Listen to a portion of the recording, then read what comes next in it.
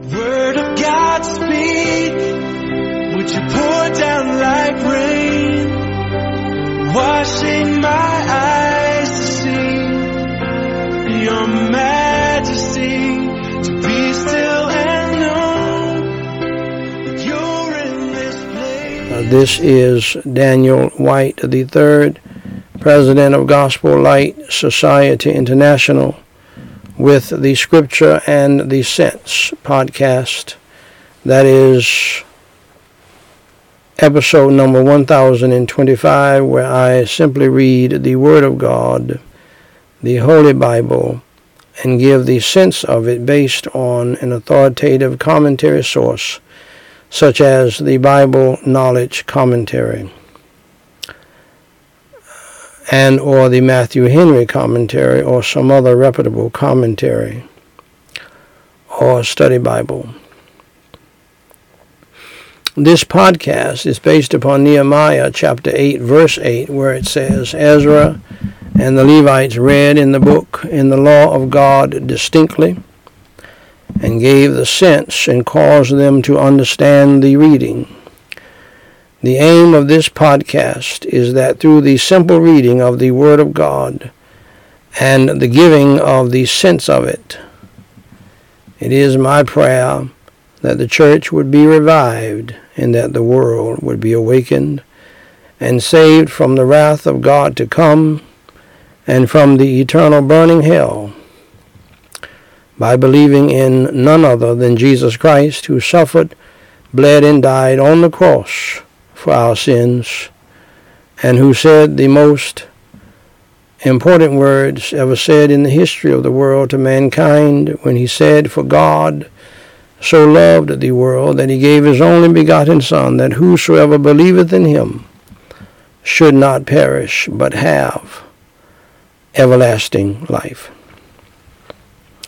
If you have not believed in the Lord Jesus Christ as your Savior, do so now and call on his name in prayer. For the Bible says, For whosoever shall call upon the name of the Lord shall be saved.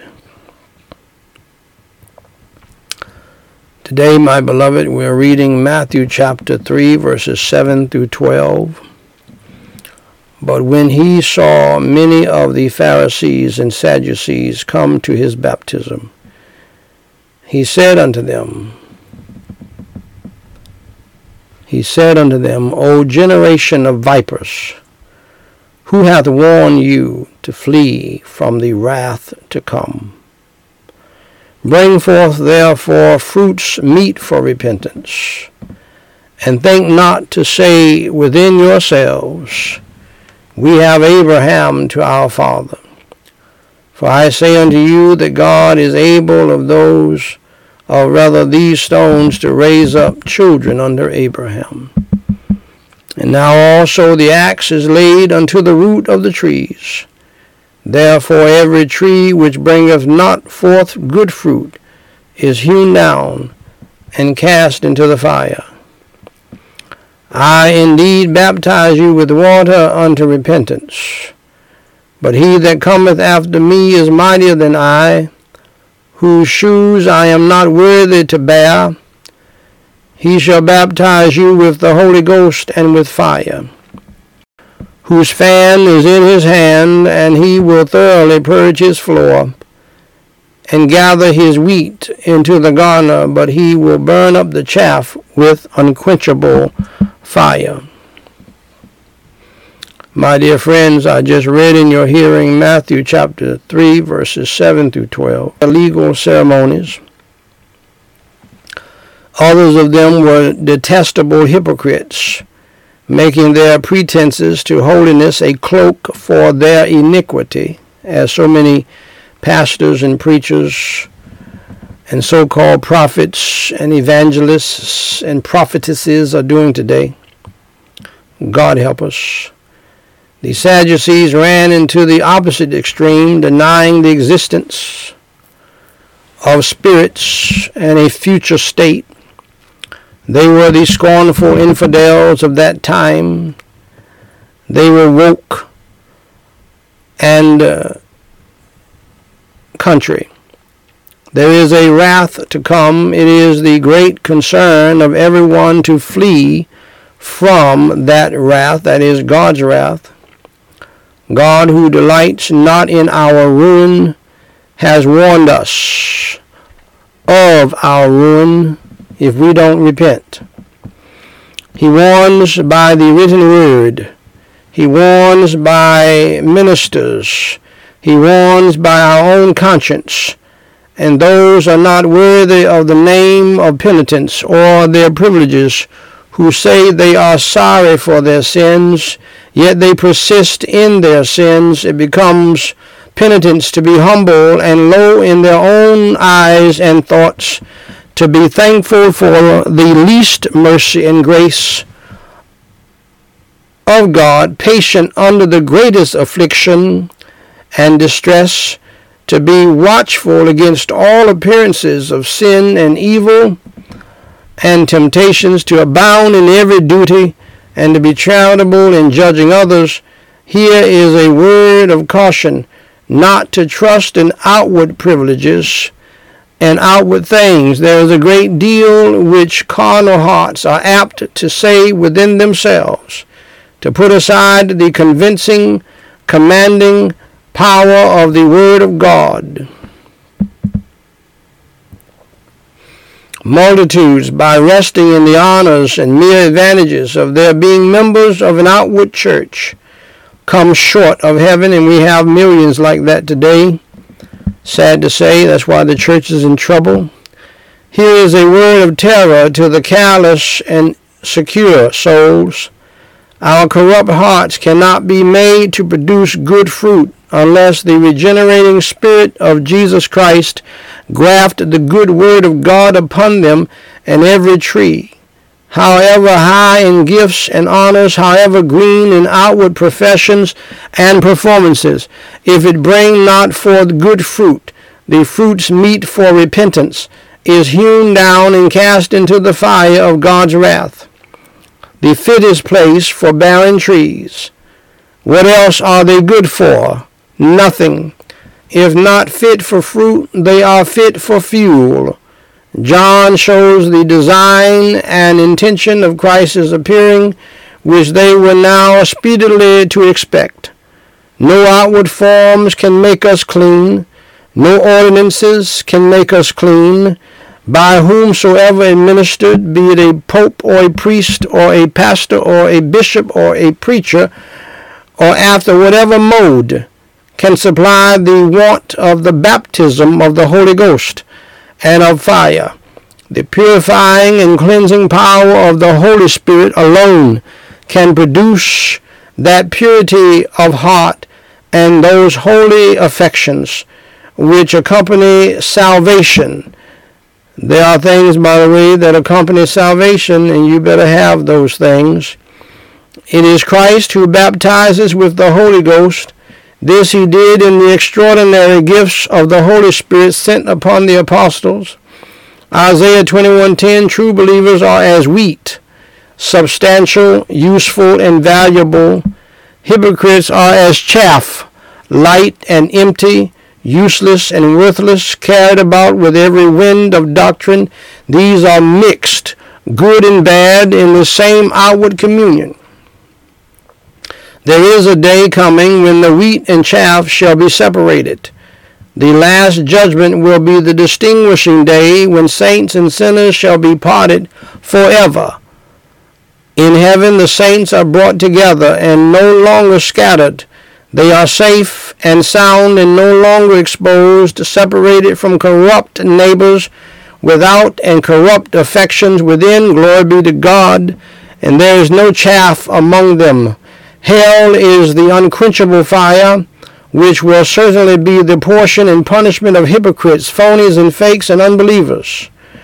Even though they may be church members, and I'm adding that part, here life and death, good and evil are set before us. According as we now are in the field, we shall be then in the floor. Glory be to God. Amen. Go ahead, Matthew Henry. Shall we pray? Holy Father God, I praise you and thank you so much for your holy word. And Lord, this was worth it all to be up this late at night. And I give you the glory, the praise, and the honor. Help us to never forget what we just heard. In Jesus Christ's name I pray, and for his sake, amen. Ladies and gentlemen, thank you for listening to the Scripture and the Sense podcast. Please remember to read the Word of God, the Holy Bible, each and every day of your life, and pray without ceasing to God about everything, and for wisdom to understand his Word and apply it to your life. Most importantly, believe on the Lord Jesus Christ, and you shalt be saved. Please stay tuned for a complete presentation of the gospel of the Lord Jesus Christ, so that you can get your soul saved from hell to that wonderful place called heaven when you die. May God bless you and keep you, is my prayer. Now, dear friends, if you're with us today and you do not know our Lord and Savior Jesus Christ as your Lord and Savior, allow me to show you how you can place your faith and trust in him, Jesus Christ, for your soul's salvation from sin and hell. First, accept the fact that you are a sinner and that you have broken God's laws. The Bible says in Romans 3:23, for all have sinned and come short of the glory of God. We all have failed God. We're all guilty before God. You do not have the right to look down your nose at others. You're just as wicked as others. Second, accept the fact that there is a penalty, there is a punishment for sin always. You will be paid for your sins one day. The Bible says in Romans 6:23, for the wages of sin is death. Our payday someday is death to these beautiful bodies, death to so many things before you die, death to marriages, death to relationships, death to material things. You will experience 1,000 deaths before you die because of sin. But ultimately you will die physically. Your body will be put in a cold, dark grave. And that ought to be frightening, because it is frightening. But more frightening is that your soul, if it dies without Christ, will go to a burning hell to spend eternity in a dark place, even though there's fire. You say, preacher, I don't believe that a loving God would put people in the hell. Well, Jesus Christ, the loving and lowly one, preached more on hell than he did about heaven. Jesus Christ, the loving one and the lowly one, preached more on hell than any prophet in the Bible. He said in Matthew chapter 10, verse 28, and fear not them which kill the body, but are not able to kill the soul, but rather fear him which is able to destroy both soul and body in hell. Also the Bible says in Revelation 21:8, but the fearful and unbelieving and the abominable and murderers and whoremongers and sorcerers and idolaters and all liars shall have their part in the lake which burneth with fire and brimstone, which is the second death. Whatever you do, don't experience the second death, because it's bad news. Hell is bad news, but I have good news for you. You don't have to go to hell. Jesus suffered and bled and died on the cross for your sins, was buried, and rose again on the third day. And he said these words to you before he left here. For God so loved the world that he gave his only begotten Son, that whosoever believeth in him should not perish, that is, perish in hell, but have everlasting life. Believe on the Lord Jesus Christ, and you shalt be saved.